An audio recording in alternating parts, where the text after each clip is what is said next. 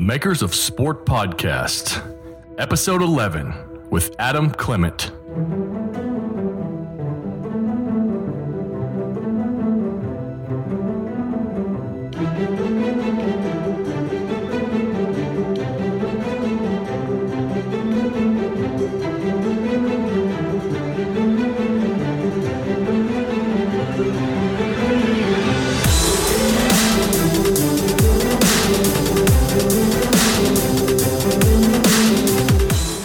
Welcome to episode 11 of the Makers of Sport podcast.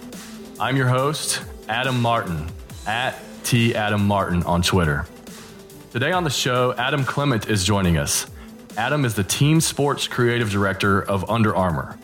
Adam has been at Under Armour for nearly 12 years, and his work has adorned teams such as the Auburn Tigers, South Carolina Gamecocks, Maryland Terrapins, Texas Tech Red Raiders, and the recently unveiled Notre Dame uniforms.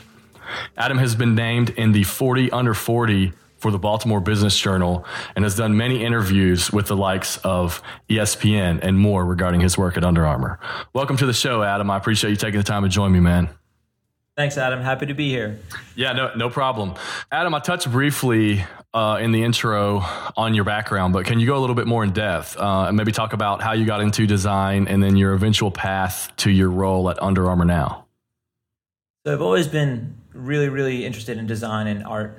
Even as a young kid, about age 7, I actually started to draw baseball stadiums, made up baseball stadiums. Then on the following page of my sketchbook, I'd actually make up a baseball team and do their uniform and talk about their colors and special patches that went on sleeves. I actually look back at those drawings today, and it blows my mind to think and see how much of those little things I did unknowingly actually are what I do today. It's pretty funny to see. But I actually wanted to be a professional baseball player, and that was my plan for most of my younger life. And that surely died away as I got older and realized that I was half the size of all the guys that were making the big leagues. So I wanted to find a way to reunite my love for design and my love for sport, which ultimately led me to where I am today. But in between the hobbies of sketching uniforms as a kid and where I am now, I went to school at James Madison and I majored in graphic design. I graduated from there and went to DC and worked doing mostly logos and corporate identity for a PR firm. And while I was there, we actually stumbled onto a project for Savannah State University, and we were working to redo their university mark. The project ultimately fell through, but in doing that, I started just for fun to sketch their uniforms and make up a mascot logo. And it sort of dawned on me that there was somebody out there that was getting paid to do this. And I guess I was sort of naive enough to think that I could do it. And why shouldn't it be me? So I started to take inroads into figuring out how to get into the field. I actually took a day off of work there, and I wrote down all of the major players in this industry and started making phone calls, cold calls, just to find out, if they were hiring, how I could get into the field. This is before Under Armour was even relative and important in the space. But I actually had gotten some really interesting responses. Some people telling me, people go to school for years and years to do this and turn me down rather quickly. I had a couple of interesting conversations, even got an interview at one place, but ultimately that didn't work out. So I stayed on and I did the corporate ID for a couple more years. And, one day I was just having a tough day at work and I was feeling uninspired and, just thinking about this other field that I knew I wanted to be a part of. And I opened up the website and Under Armour had a job posted. I was in DC, so it was pretty local. I didn't have to worry about a big move if something worked out. And, they had this position. And so I pulled out some work samples. It was for a senior men's designer. I put together some of my sketches and made a PDF and sent it along. And it was a job I was completely underqualified for. It was completely naive to think that I would even get a call back. But, sometimes you have to be that naive and that way you don't really worry about the risks and repercussions. And so I got a call back and they brought me in for an interview. I, like I said, wasn't qualified for the job. And they basically told me that. And they said, look, you clearly have a passion for this and we're going to take a really big risk on you. And, please don't disappoint us. So they took a risk, and the rest is history. It got me here, and it was a long time ago. I was doing both our apparel graphics as well as the uniform design, and then sort of got to a point where it just became too much for one person. And I said, I know that there are 1 million graphic designers that are better than me at this. I said there may be better designers at uniform design, but there's no one that's more passionate. And this is the path I'd like to take. And so, that became my major focus. And since then, we've built, gone from outfitting 3 teams to over 500 a season, and the team has grown from just me to now there are 13 of us on staff that specifically focus on team sports. And so that kind of takes you from my beginnings to where we are today. Wow, nice. So what was your role? Like when you said you started there, it was like senior men's designer. What types of projects were you working on there? No, I didn't get the senior men's designer job. They said you're not qualified, and I said okay. I just want an opportunity. They actually said you can be our senior men's graphic designer, and then you can when projects come up that outfit teams, you can work on those. So okay, I focused on graphics for a while. I did graphics that you'd find on T-shirts and on various parts of apparel, and then that was the initial plan, but. Interestingly, on the 3rd day, we launched the Auburn deal. We had signed them to an all-school contract, and there just wasn't enough people on staff. At the time, I was designer number 7. There's only 2 of us from that original group that are left, but I was designer number 7. We have upwards of 150 now. So that's 7 in the entire company at that time? 7 in the entire, Wow. in the entire company that focused on apparel. We weren't making footwear at the time, so it was just apparel driven. So there's 7 of us, and there just wasn't enough bodies to do it. So they said, all right, well, as luck would have it, this is your opportunity, and you get to design uniforms now. So, I was like a sponge. I had to learn everything there is to know about construction of garments and seams and fabrics. But, when you've waited so long to have an opportunity like I had, you just really, you dive head first into it. And, I'm just consider myself incredibly lucky because I made the right call at the right day, and they took a flyer on me. They took a huge chance. So I just can only hope that I haven't disappointed them, to be honest. Yeah. So you moved your way up, and now you're creative director of an entire staff. I think you said 12 or 13 people just in your group. There are 13 of us just in my group. Yeah. So okay. Like I said, there's about 150 designers. So we have focuses on outdoor, on men's, on women's, accessories, footwear. So my group focuses on team sports. Okay. So you're the creative director in team sports. What does a typical day look like for you as a creative director there? The great thing about this industry is that every day is different. I think that's what makes it so exciting. It's what makes it so easy to get up and come to work, because there are just challenges day by day. On Thursday, we were down at South Carolina. On Saturday, we were focusing on Navy because they launched their uniforms. This morning, I'm working on some items for a commercial shoot that we're doing.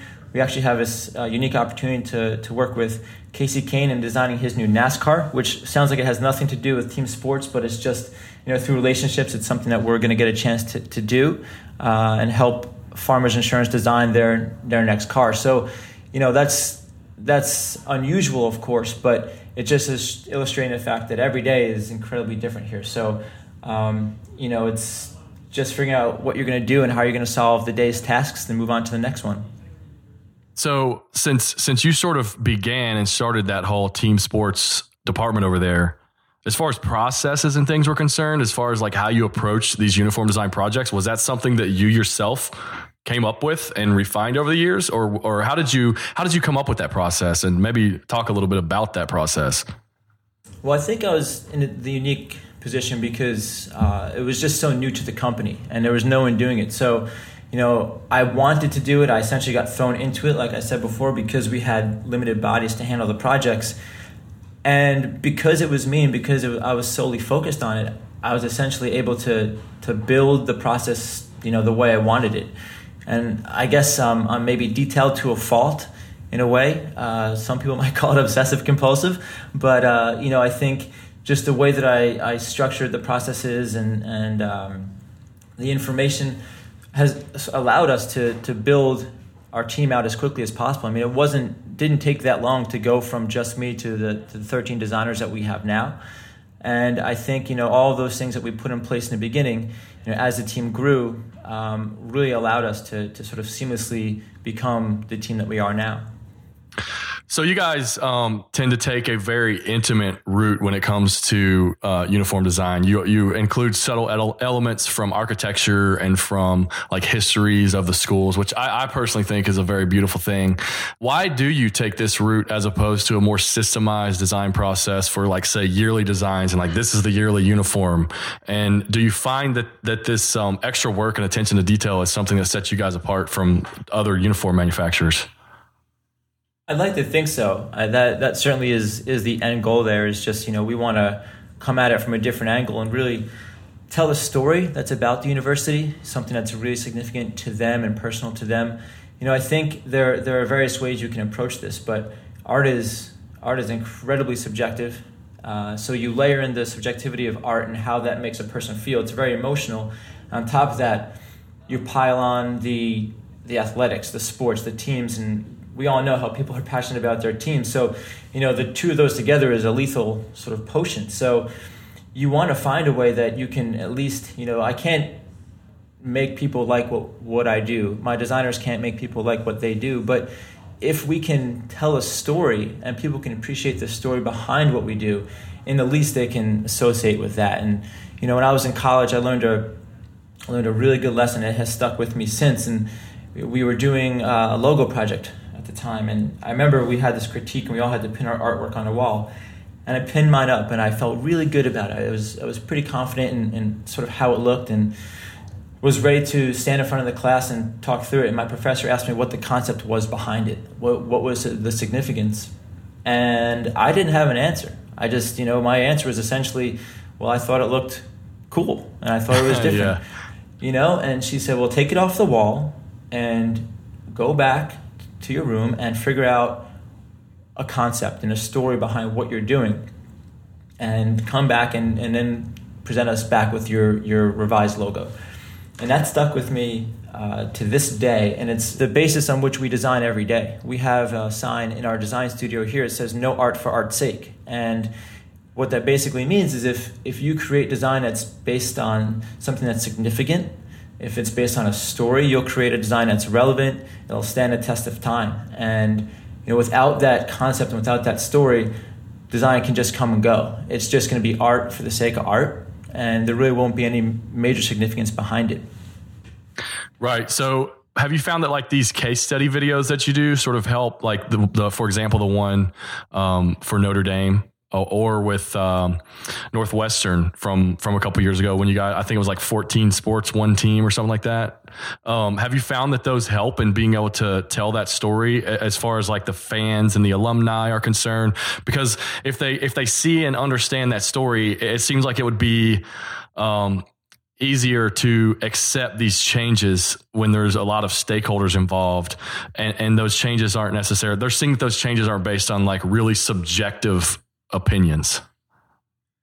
That's totally true. When you're dealing with university, you're dealing with current students, you're dealing with alumni. So you're running the gamut of a huge just like age bracket. And so the best way to sort of make sure that you're identifying with every one of them is to just help manifest a story, find a way to make the public understand what we did when we did it. And we create those videos because so much goes into every design that we turn out, and no matter what sport, no matter what team, and we want to make sure that information is received by the public, because the school has invested a lot of time and energy in working with us to figure out what those looks are going to be and what that story is going to be. And so if we don't tell that message, if we don't tell a story to the public, then we will not have completed the circle. And then, people are still going to make their own judgments and their own inferences from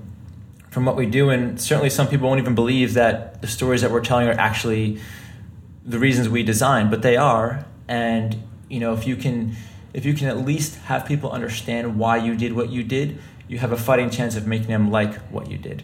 Have you found that there's a difference in some of the projects that you approach where you do put out the sort of extensive case studies like the Notre Dame one, as opposed to any other ones where you maybe don't do videos and the extensive case studies?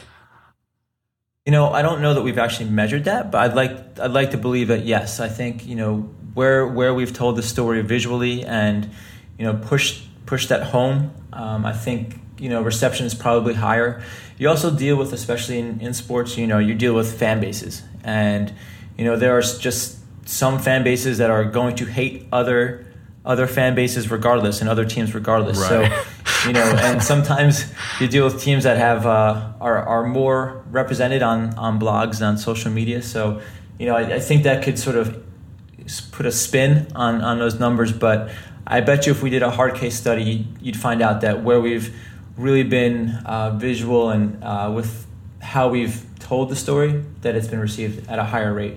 That's interesting. I never thought about the whole opposing fan bases and their effect on things like these.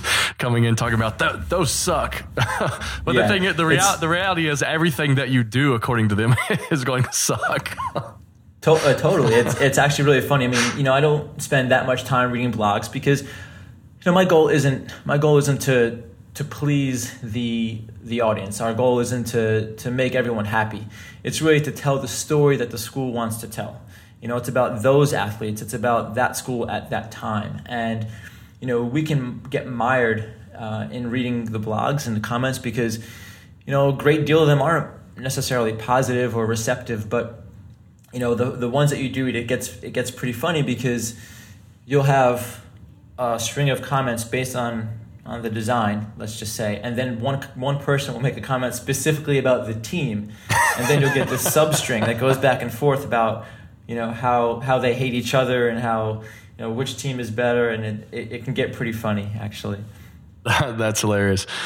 So you guys, you're working on these uniforms, and so each year, you're more than likely you're probably going to do a new uniform or something, at least some changes. If we think about brands and like the brand, you have like different brands even within, like we're talking about college here, but like specifically within a school, right? Like you have the brand of the school, right? And sort of like the corporate brand. Then you got the athletic brand, and then you have the program brand. So like the football program and like that coach's brand that he's sort of been pushing throughout, his tenure there or whatever. And then you have the brand of the team of this year.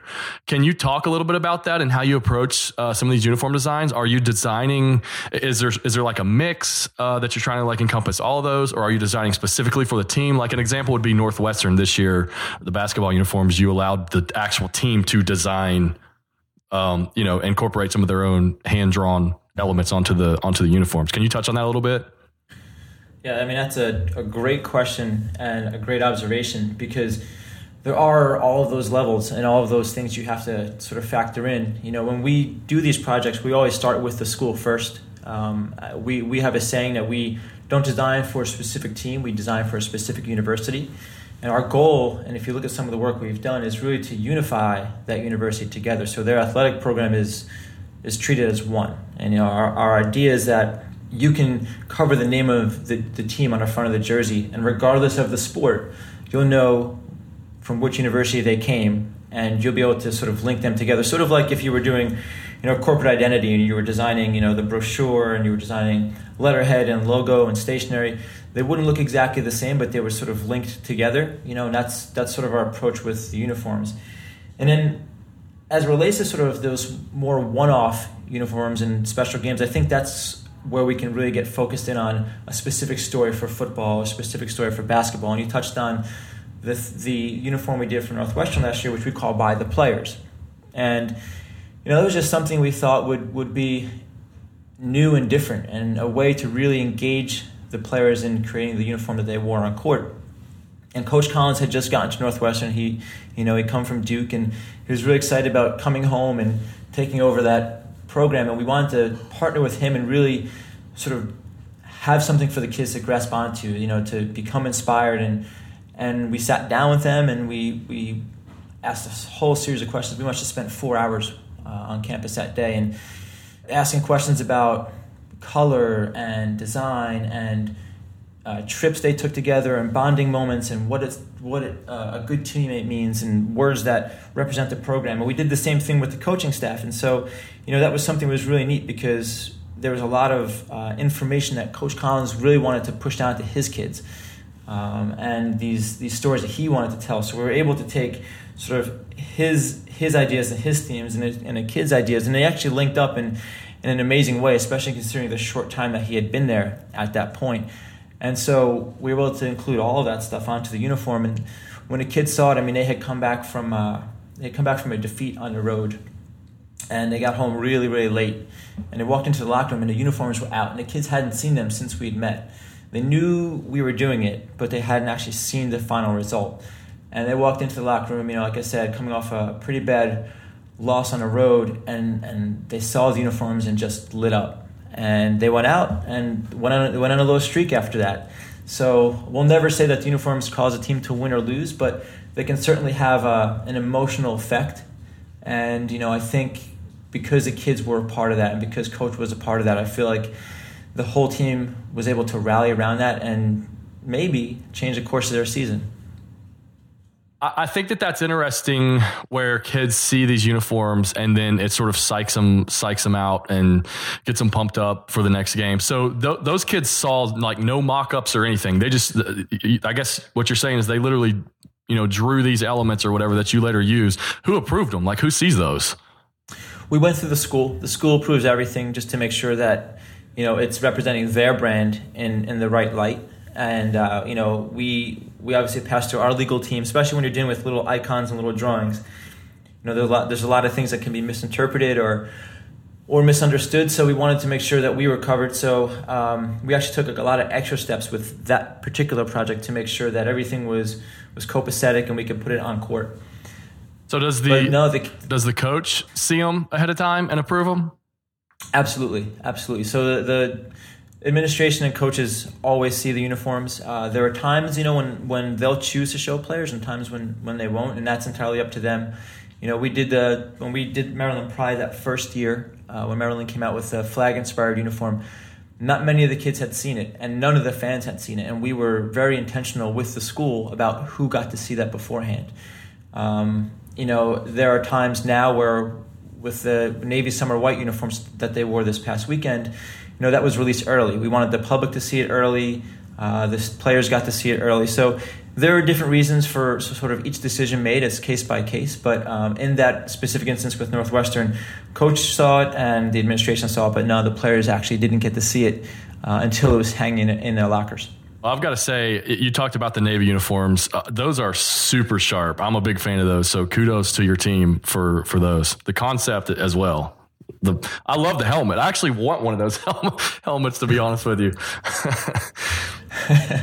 Well, thanks. So we were trying to think of a way to sort of celebrate, that new partnership with the Naval Academy. It's something that we have wanted for a while. And in fact, the concept of that uniform existed a very, very long time ago, over 2 years ago, believe it or not. So it was something that, we wanted to find a way where we could do an entirely unique play with design. And so essentially bringing in all of the players' ranks so that there were 5 different uniforms on a field. Obviously they have to look uniform, so from afar they appear the same, but as you get closer and you can see their ranks, I felt like it was something pretty different and pretty unique, especially to the school because, those guys, if you saw any footage, they showed up to the stadium in their summer whites Navy uniform with their rank on their shoulders. And then they went into the locker room and they dressed in their football uniform in white with their ranks on their shoulders. And, it was a special moment for everyone here and hopefully for everyone there. That's awesome. I'm a big fan of those. So when, you have these sort of contracts that come in through the schools and you sort of sign these multi-year deals, which is typical of that particular business. When you are, we think about this sort of like advertising agency model, and I know you sort of came from that area before moving towards Under Armour, and you think about like spec work and pitch work and things like that. When you guys are up for like a contract, are you pitching uniforms and things like that to teams ahead of time, or are you just trying to kind of put together presentations on like the merit of things that you've like already done? Well, it's sort of a combination of both, and I'd probably be a little coy with my answer so we don't give out any trade secrets. Yeah, no problem. But, in truth, it's a combination of both.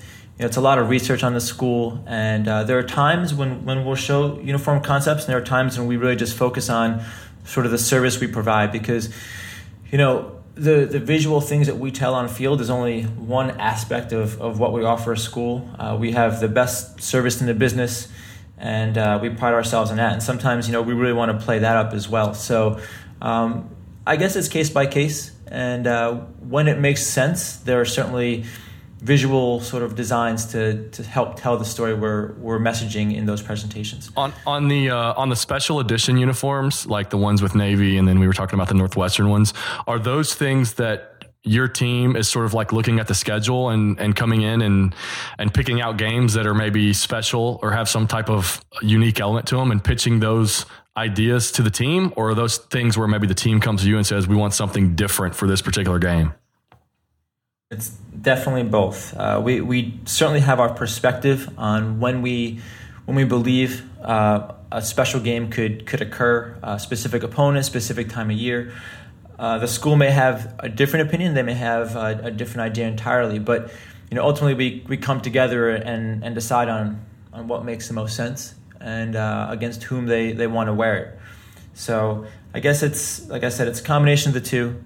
And there are times when we've done those Wounded Warrior games where obviously it's going to be in the month of November because we want it to be around Veterans Day. But beyond that, it really sort of is dependent on opponent, location, time of day, those types of things.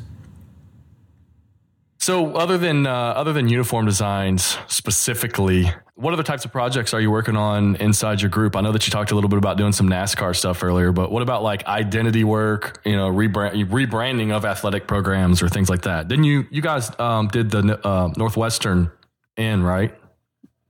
Well, the N existed. We sort of, the big thing with them was the stripe. So, and I'll specifically answer your question in a moment, but I'll comment first, on our role with Northwestern. Northwestern, the stripe that they wear, they were actually the first to wear it. It's actually called the Northwestern stripe in the industry. So, it maybe is the most commonly used stripe in football, and we wanted to have a story around them reclaiming that stripe. So, Reclaim the Stripe sort of became our rallying cry for that design story, and the school really got on board with that. And so if you walk their campus now, the stripe it's around their stadium, it's on their fence, on their baseball field. It essentially is everywhere that you can want it to be. So, we didn't create the N necessarily, but we helped create that sort of identifiable stripe becoming iconic back to that school. We have done the full rebrand for the University of Maryland.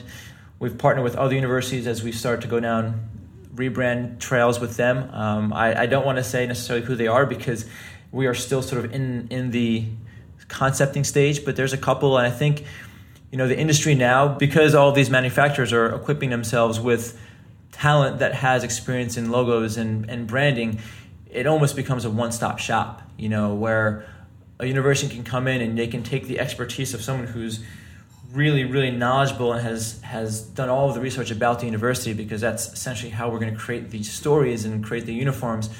And then you have all that and you compare it with the ability to rebrand, because we're all so familiar with our clients and what they stand for. So when those opportunities arise, we love to jump at them because we have so many experts here that have done it. And so some of those projects are on our plate now. Like I said, we did the University of Maryland, and we did some tweaks with Boston College. And as those things arise in the future, I suppose it will sort of stay the courses. The manufacturers really handling that, because all of us, I think, have done a really excellent job. Not just my company here, but the other companies and our competitors. I think we have shown the ability to create beautiful design that's informed and allows us to really link up with what we put on field to what the school looks like in terms of logos and branding.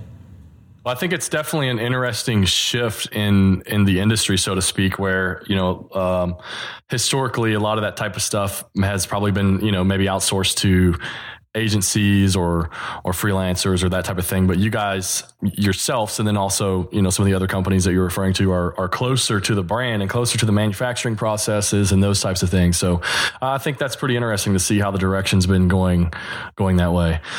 What type of things are involved, like when you're working on these uniforms? And again, like I know that there's some secret processes and maybe proprietary things that you don't want to give away, but when we think about like looking at the logistics of producing some of these things, and at the end of the day, like they need to be maybe cool and have like a little bit of like swagger to them, depending on like the brand that you're trying to sell, but also just some of the fundamentals of like readability in numbers and sort of like the logistics of like, are you guys creating prototypes and walking up into the top of stadiums and looking down to see like if the numbers are readable or that type of thing?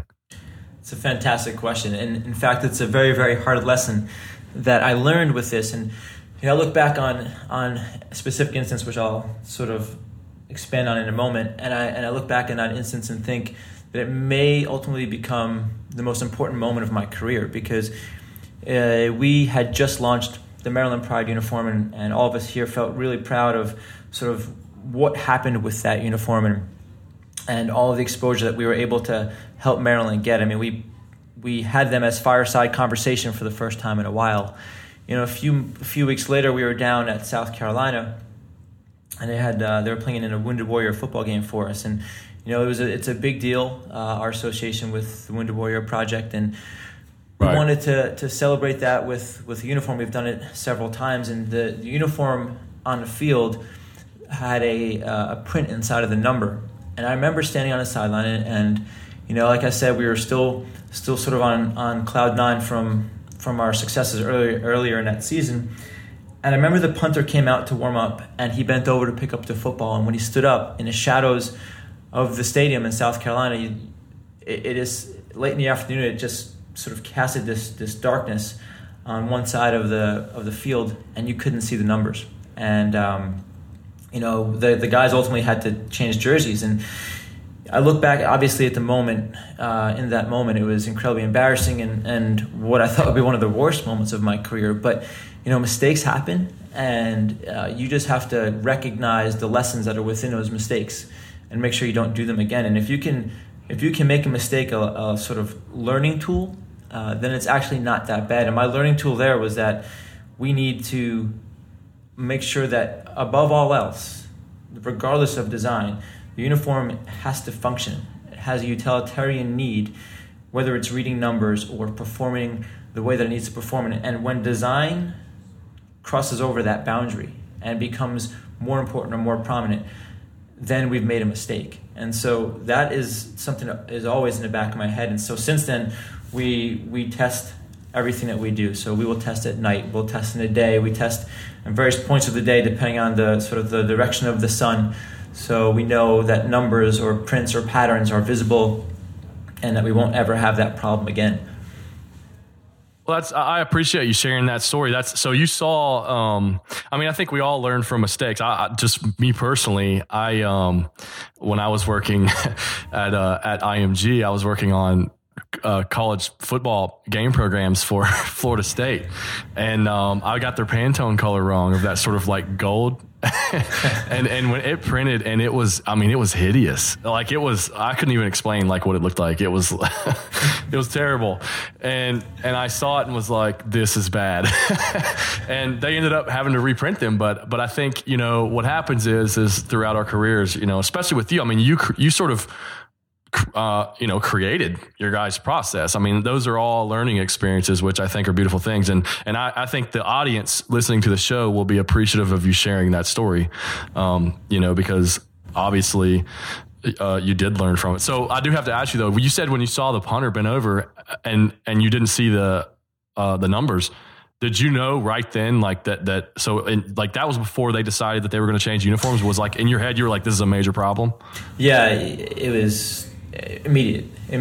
He bent over, he picked up the football, he stood back up, and it was a foregone conclusion that they were going to have to change. At least in my mind. It wasn't so black and white when the decision was made, but I knew, and I also knew that even if they didn't have to change the numbers, that I had made a mistake. I had fought for it internally. There were people here. It will surprise people how many humans have to touch everything that we do to make it actually get on the field of play. I mean, my team is one component of an enormous team.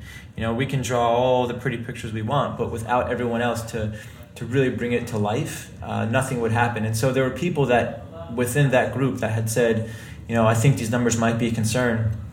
And I fought for it. And, we had a group discussion. I wasn't the only one. And we all agreed that we would be okay with those numbers. And, the truth is, if the sun was directly overhead or if it was a night game, we probably would have been okay, at least for one game.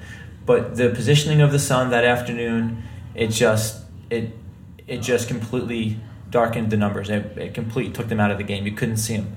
And there are OCs and DCs that sit up in the press box, and that's how they call their defense. That's how they make their substitutions. And if they can't see those numbers, it's a major problem. So right.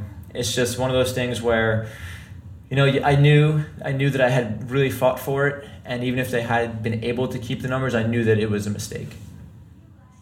Right. Well, I think those are types of things where, you took a risk and you never would have known, I guess, in that type of instance. But like you said, it refined your process, and now you guys are testing these types of things. And I wouldn't think that those types of processes would exist unless you learn from mistakes like that. So, again, man, thanks for sharing that. So back on this uniform thing though, and we see like recently the NCAA and a team got charged with like timeouts recently last weekend for some things that were done on their uniforms. How much involvement do they have? Like, are you guys actively looking at their rules and handbook, or is that something that the school is responsible for passing through to them?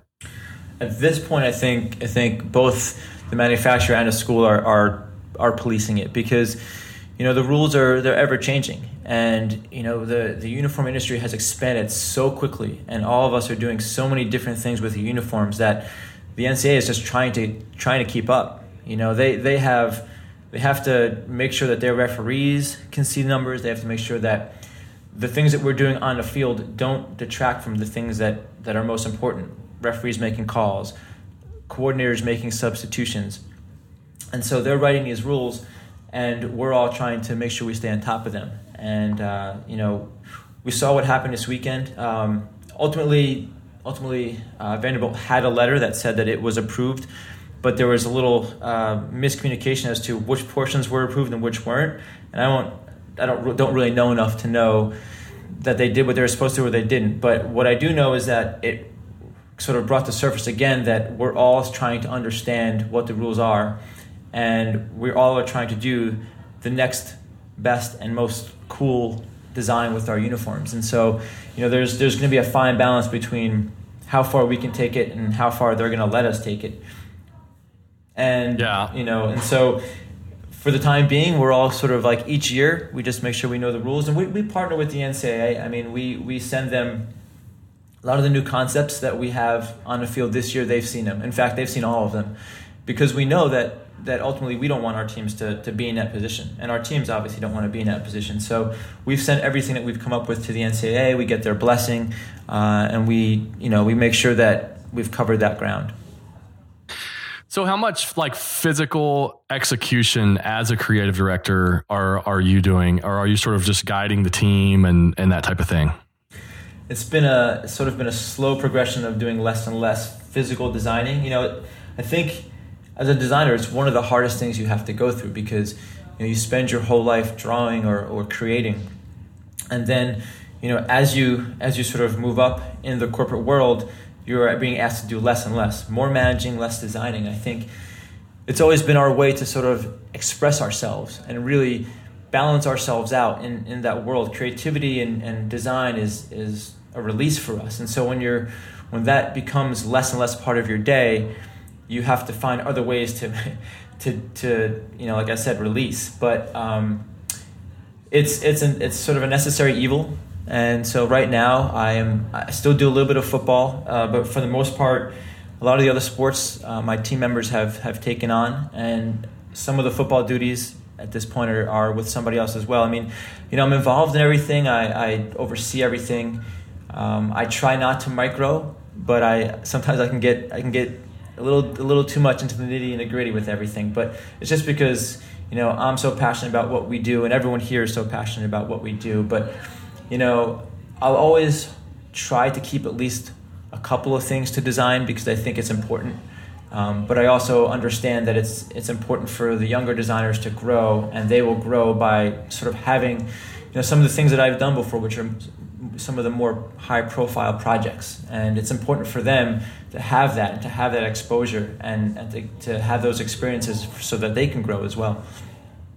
Do you ever get an opportunity to just kind of take a step back and think about your work and sort of how your projects are affecting the visual look and feel of the game, football and just any game, basketball, and even now soccer, and just representing this iconic brand that you've kind of been there and seen it grow over time, that historically is going to go down as one of the most successful and iconic athletic brands ever?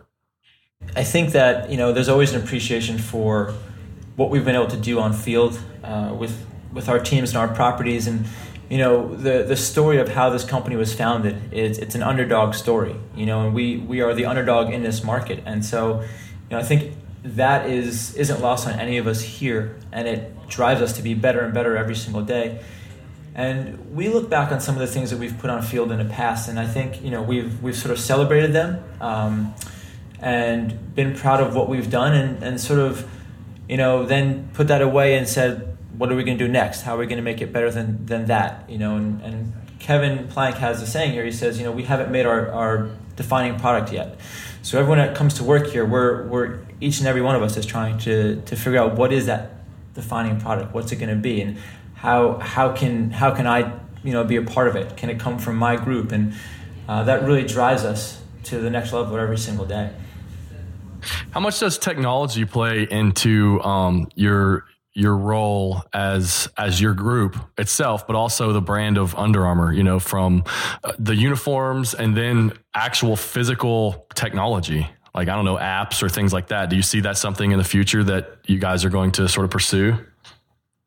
Absolutely. And we have two very, very key words in our mission statement, at least as it pertains to what we do every single day. And one is design. A company like this has design in their mission statement. That just shows how much everyone appreciates the importance of design. And as designers, that's obviously something that we can really, really rally around. And then the second is innovation. And that's more important than design, especially here, because we are, an innovation company. And we have an innovation lab, and not even everyone at this building can get back there. It's that top secret, and they're working on the next best things and all these technologies, and you have to be able to recognize the importance of technology in the future of sport. And we have a product called Armour 39, and it helps read heart rates and willpower and all of these things. And that's just going to get bigger and bigger and bigger. The idea of monitoring athletes and understanding how much you can get out of them and how when you're pushing them too far. And so we have a team completely dedicated just to the aspect of innovation and technology. And I probably know 1/16 of what they're working on now, because they're thinking so far out and so pie in the sky. So how much like, I know that it's not necessarily a team sport, but are you guys getting to work on any other of the other sub brands within Under Armour, like say Under Armour Hunting and some of the innovative things that you guys are doing there?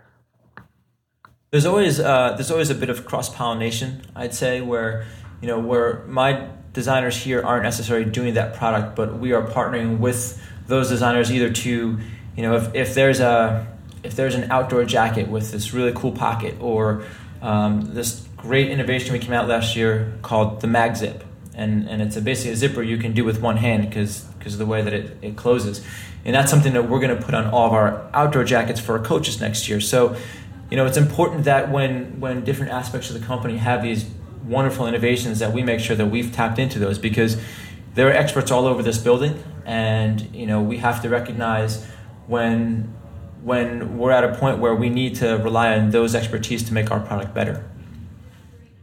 How do you know that a uniform design is successful? Like, is that based on fan response or Twitter mentions or is the team loves it, or is it based on like apparel sales? Like, how do you determine if something is successful that you put out there? It's incredibly hard to measure. I don't even know if there's a defined measurable against that, but I think, we're most concerned with response from the team and from the players, because that's really the target audience for us. It's really about those 18-year-old kids who are coming to school, making decisions on school, not based on uniform, but the way that the industry is now, it's certainly a component of their decision. It may be the least important thing on their list, but it's on their list. And we want to make sure we're connecting to those athletes and we're connecting to the history of the school. And so, I guess we'd measure success if you come away with it and you've been able to tell this really neat story about a school, about its history or its campus, and at the same time connected to the athletes and made them feel better when they put the uniform on. So let's talk about your Maryland uniforms from the Barclays Center a couple years ago. I'm a Kentucky fan, so that was I'm definitely familiar with those unis. Where did the inspiration come from those? Yeah, that one was sort of a combination of things, but we were at a point with Maryland where we were doing everything with the flag. We had made several special uniforms for different sports, not just football, that used a flag in a very overt way. And we felt like the expectation, and so did the school, would be that they would come up to Barclays and wear something that was based on the flag. But the bigger story there was that sports was returning to Brooklyn, and I'm from New York. My brother lives in Brooklyn now, so I certainly have a soft spot in my heart for New York and New York athletics as a whole. So, we wanted to partner with the school and sort of celebrate the fact that professional sports was coming back to Brooklyn. I say professional, I know the Brooklyn Cyclones are there and were there prior, but that sort of top tier professional sports. And one way to do it was really to start celebrating the history of the Brooklyn Dodgers. And it sort of came about that we could focus on that flannel gray, that sort of vintage baseball feel, the script, doing it in a way that was special to Maryland. We still had the state flag was a part of that uniform, but in a much, much more subtle way. So the story was more about Brooklyn and more about sports in Brooklyn. And, my brother got married in Brooklyn. I remember going into the deli right around the corner from where he got married and just sitting there and seeing all of the Brooklyn Dodgers paraphernalia that's on the wall. And just the borough never forgot. They never forgot that the Dodgers had left. And we just wanted to really celebrate that and bring that aspect of sport onto the basketball court that one night for Maryland. Where do you go for inspiration, either in the digital form or in the physical form? I get asked this question a lot, and I'll tell you this. My first answer is always looking at what other people do. And I don't mean that I open books and look to copy. What I mean is, this is very important because I think there's a lot of that, and it's actually the complete opposite of that. I look at what other people do because if I haven't done it, if I haven't considered it, there's a uniform that was on the field. It just got changed, but it was on the field for several years. And I remember when it first came out and I saw it. It was not an Under Armour uniform, and it really rocked my world because I never ever considered that as a design and never even came close to sketching something like it. And it drove me. It really inspired me to get out of my comfort zones and to figure out ways where I can really do things that are different and make sure that I don't repeat myself. And so I get inspired by other people when they've done something that is so far beyond what I've considered that it almost drives me crazy. So that's one way. And obviously, as we partner with specific schools, we get very, very direct inspiration from them and their history and their campus and those types of things. It can be pulled from anywhere, inspiration. But mine, the way that I do it is I guess maybe a little more tangible. It's really specifics to the project I'm working on, and like I said, things I've never considered that other people have done, because it just drives me crazy. Do you ever find inspiration from things that are maybe completely unrelated, like a car design or something like that? Absolutely. I mean, if you go up to our footwear design group here, I mean, there's all sorts of cars and inspiration around that, and we certainly pull inspiration, from all walks of life, and gosh, we had a board here once that had tree frogs from rainforests on it, and it's amazing sort of how the design mind works and how you can sort of take something that seems so abstract and make such a direct connection back to the project you're working on. But absolutely, I'll look at things like cars and I tend to work in sort of more machine-like, faster lines. So, things like robots and Tron and all of those types of things really play a role in sort of the aesthetics of what we create. But I'd say that every designer essentially finds inspiration in different things. But for me, cars is there, but it's certainly not there as much as it is for, I think, some other people.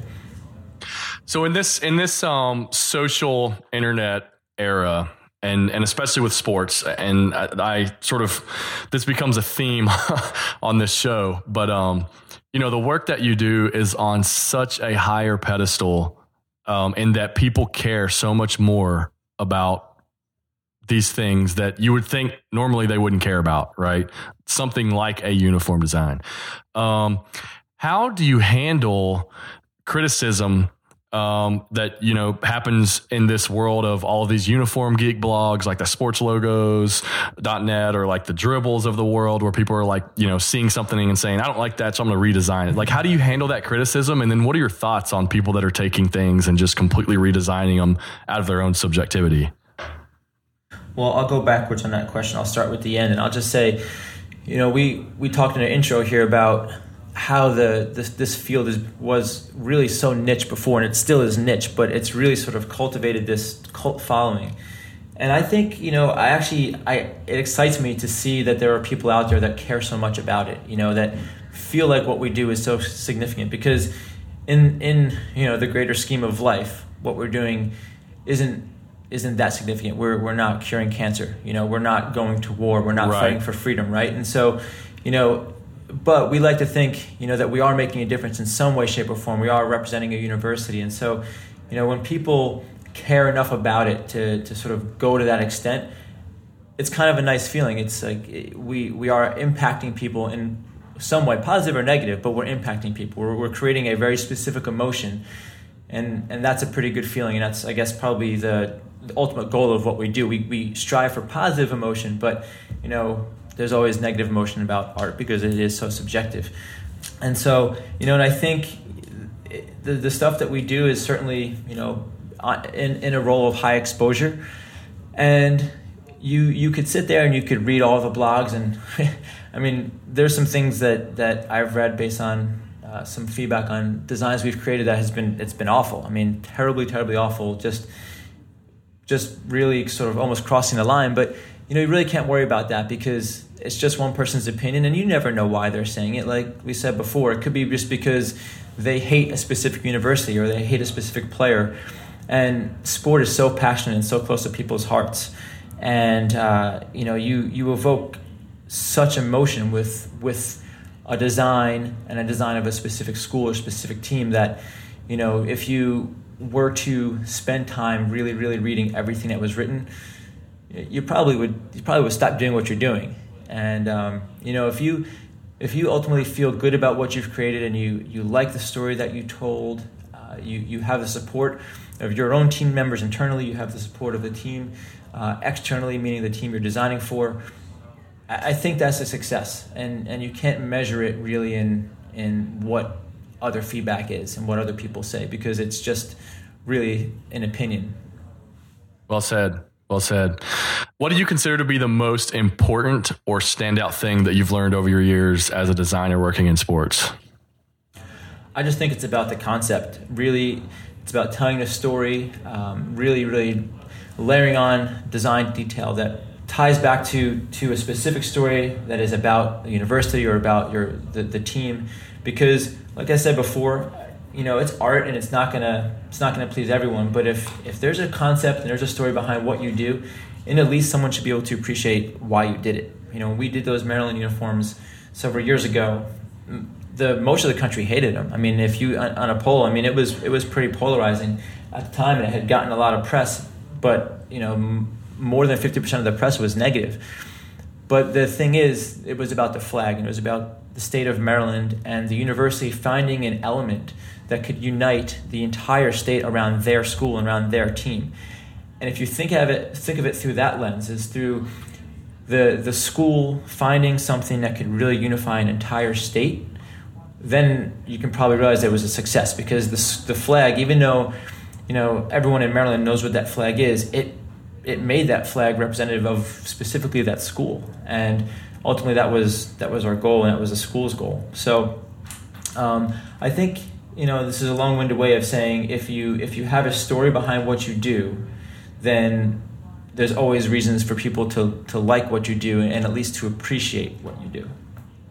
Well, I've got to say that I firmly believe that you guys do better than probably anybody else design specifically for your audience, where that audience will understand it, as opposed to like, you're not designing the Notre Dame uniforms for all of college football, right? Like, you're designing those for like the Notre Dame audience. And I think that that's the beautiful thing about it, is that people that understand Notre Dame and understand the Golden Domers, the Golden Dome, and understand the mosaic tile and have seen it and experienced it, are going to get it. So big props to that, you and your team on that. 'Cause I know there's a lot of criticism that you guys face. So I just want to kind of end that on a super positive note.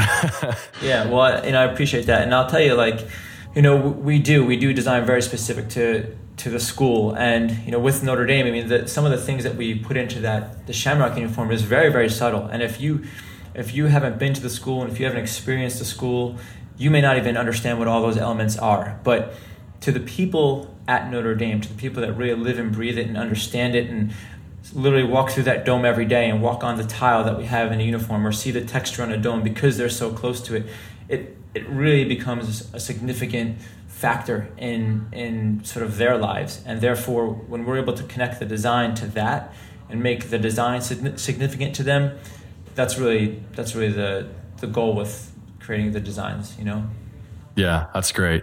So do you have any advice for listeners that are trying to, you had kind of an interesting path into this industry, maybe people that are trying to get into the sports industry, be it just working, in-house at a university with some of these people that you work with, or trying to get inside like an athletic apparel brand like an Under Armour? Certainly do. I mean, like you pointed it out. I mean, I have a very sort of circuitous approach to having gotten into this industry. And the big thing for me was passion.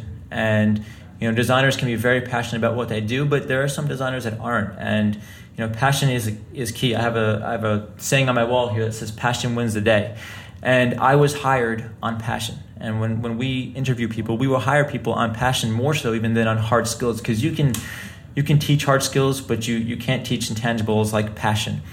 And so, because of passion, I was not willing to give up. When people laughed me off the phone when I asked them how I get into the industry, and they suggested that people go to school for years and years to be to get into this industry, that wasn't enough for me. That wasn't the answer I wanted. And I had persistence, and I didn't give up on that. It's sort of willing what you want to happen. And if you want something bad enough, then don't give up. I mean, it sounds a little bit cliche, but it's true. I really could have just hung up that phone and gone back to doing corporate ID and branding for the rest of my life, and I would have been happy. I liked what I did, but I didn't love what I did, and I love what I do now. I'm fortunate and lucky enough that I wake up every single day and I come down to work and I'm excited when I walk through those doors, and that's only because I was persistent in my drive to get into this field. And if people tell you no, then keep on working, work harder, and find a different path, because there are many, many paths. Clearly, if you actually took a poll of all of my designers, we've each gotten into this field in very, very different ways. So there isn't a magic formula for getting here. Find your own path and don't give up. And if you want it bad enough, you'll get it. That's good advice, man. I appreciate it. I'm sure the listeners appreciate it too. I know you guys are innovating on all sides of apparel and athletic gear over at Under Armour. And now even moving into the English Premier League. Is there anything that coming up that maybe we should be watching out for that you can disclose? I know that some probably can't, but that's a fun question to not answer. Yeah, we're expanding rapidly, and like you touched on Tottenham, but we're global initiatives are huge here, and we expect that to grow exponentially in the years to come. In terms of domestics, we certainly have a few things up our sleeves the rest of the season for football, and we're excited to see those take the field to play at some point in time. And then as the year carries on to other sports, we have some of those things as well. We've talked a lot about football today, but there's a great deal of effort made to all of the sports. And I'll say this: I think that we really pride ourselves on treating every sport equally, in a sense. Football is a big revenue driver, basketball as well, but there are athletes out there, in all sorts of sports that are trying just as hard as the football players and the basketball players. Right. And we really make an effort to make sure that those sports are appreciated in the same way, because they put as much energy into their craft as the other guys. And so we have some special things planned for a multitude of sports throughout the course of this school year. Very cool, man. I appreciate that. I'm going to ask you one thing, and it's going to be a completely subjective question, and then we'll end on that. What has been your favorite uniform design that you have either worked on or that your team has done over your time there? Wow. It's like your kids, man. I'm having you choose a child here. My God, it really is. That's a tough question, and I've anticipated a lot of the questions we've talked about today. This one was not on my list. So I'm just going to go ahead and answer it this way. We did something for the All-America baseball game last year, and it probably the listeners probably think that there's other ways I could take this and other answers that they would expect me to say. But we did something for All-America baseball where we did a very, very vintage style baseball uniform, and it was based on the Chicago Cubs. And there's that Norman Rockwell painting. It's very famous, where there's the guys, standing outside the dugout. And we wanted to take that Chicago Cubs uniform and put it into a baseball uniform for All-America, because sort of like this combination of the history of Wrigley Field, which is where we hold the event, and the future legends of the baseball game. And we sort of called it, Future Legends. And it the word legend sort of harkens back to that heritage of baseball. So, we had spent the years prior doing a very progressive type of uniform through color blocking and design. And we sort of zigged when everyone expected us to zag with that, and came out with a very classic, very vintage baseball uniform. And the kids loved it. And I think it was really neat to see, because baseball being such a traditional sport, and athletes now being so progressive in what they want and what their thoughts are, it was nice to see that these players have an appreciation for where the inspiration came from, and what actually has happened on that specific field prior to them stepping foot on it. And I think that was a pretty cool moment to see the sort of appreciation for all of baseball's past, knowing that these kids are going to define baseball's future. Very cool. That's awesome, man. I just want to reiterate for our listeners too that that's a high school baseball game. I mean, the amount of attention to detail that you just described there for that, is the same attention to detail that's put into Notre Dame football, it sounds like to me. So that's great. I think that's awesome. I'll end with this, man. Where can our listeners find out more about you and maybe see your work, or I don't know if you're on Twitter or anything like that? I'm very social media inept, but I expect to sort of ramp up my efforts there. But I'm on LinkedIn, and the best place is UnderArmour.com, and my email address is my first name. My email address is my first initial last name at UnderArmour.com, and anyone can email me to chat and to just bend my ear on whatever you want. But, I don't have a specific website. Everything that I create is sort of part of this bigger machine called Under Armour. And the best place to really see the work is to turn your TV on Saturday afternoons and see what takes the field. No, that's the best portfolio site ever right there. Whatever takes the field on Saturday mornings with an Under Armour logo on it. That's awesome. All right, man. Well, I really appreciate you taking the time to do this. This is going to be a real treat for the listeners. I know that. Well, thank you. Thank you so much for having me, and keep up the great work. This is incredibly awesome that you're giving this amazing field of business the attention it finally deserves. Thanks, man. I appreciate it. My next interview is going to be a bit different in regards to the previous 11 shows. For the first time on Makers of Sport history, I'm going to be interviewing more than one guest at a time. So it should be interesting. It's going to be the founders of 8x8 Magazine. You may have seen 8x8 Magazine profiled on Fast Company's website during the World Cup. It is a beautifully produced print magazine with great illustration, art direction, and content. The magazine was founded by Robert Priest and Grace Lee, who are both notable publication designers in New York City. They've performed editorial design for Condé Nast Portfolio, Oprah Magazine, Esquire, GQ, Bloomberg, and many more. They work together in their own New York design firm, Priest Grace. Along with Grace and Robert, Cooper Lemon, 8x8's marketing director, will be joining the show. So we'll have 3 guests at once. I'll talk to them about starting 8x8 Magazine as a side project stemming from their love of the beautiful game and how it has grown into a notable source for inspiration and content in the world of soccer. Big thanks again to Adam Clement for taking time to join the show. He's a super busy guy. Like he said, turn on your television on college football. Look for the Under Armour logo and you will see his work. Be sure to follow myself on Twitter at @TAdamMartin, as well as the show at Makers of Sport. Please take time to rate the show on iTunes, Stitcher, or whichever application you are listening in. It takes a lot of time to put these shows together, and it's a lot more work than people probably expect. Each show in preparation, from show outlines to questions to the interviews and then designing all the little assets that go on the site, usually takes me about 8 hours per episode. So reviews from listeners and feedback means a ton, and it encourages me to keep going. Also, please check out the website and sign up for the email list, makersofsport.com. You can submit questions for guests or suggest guests there. Makersofsport.com, @TAdamMartin. Until next time, have a good week.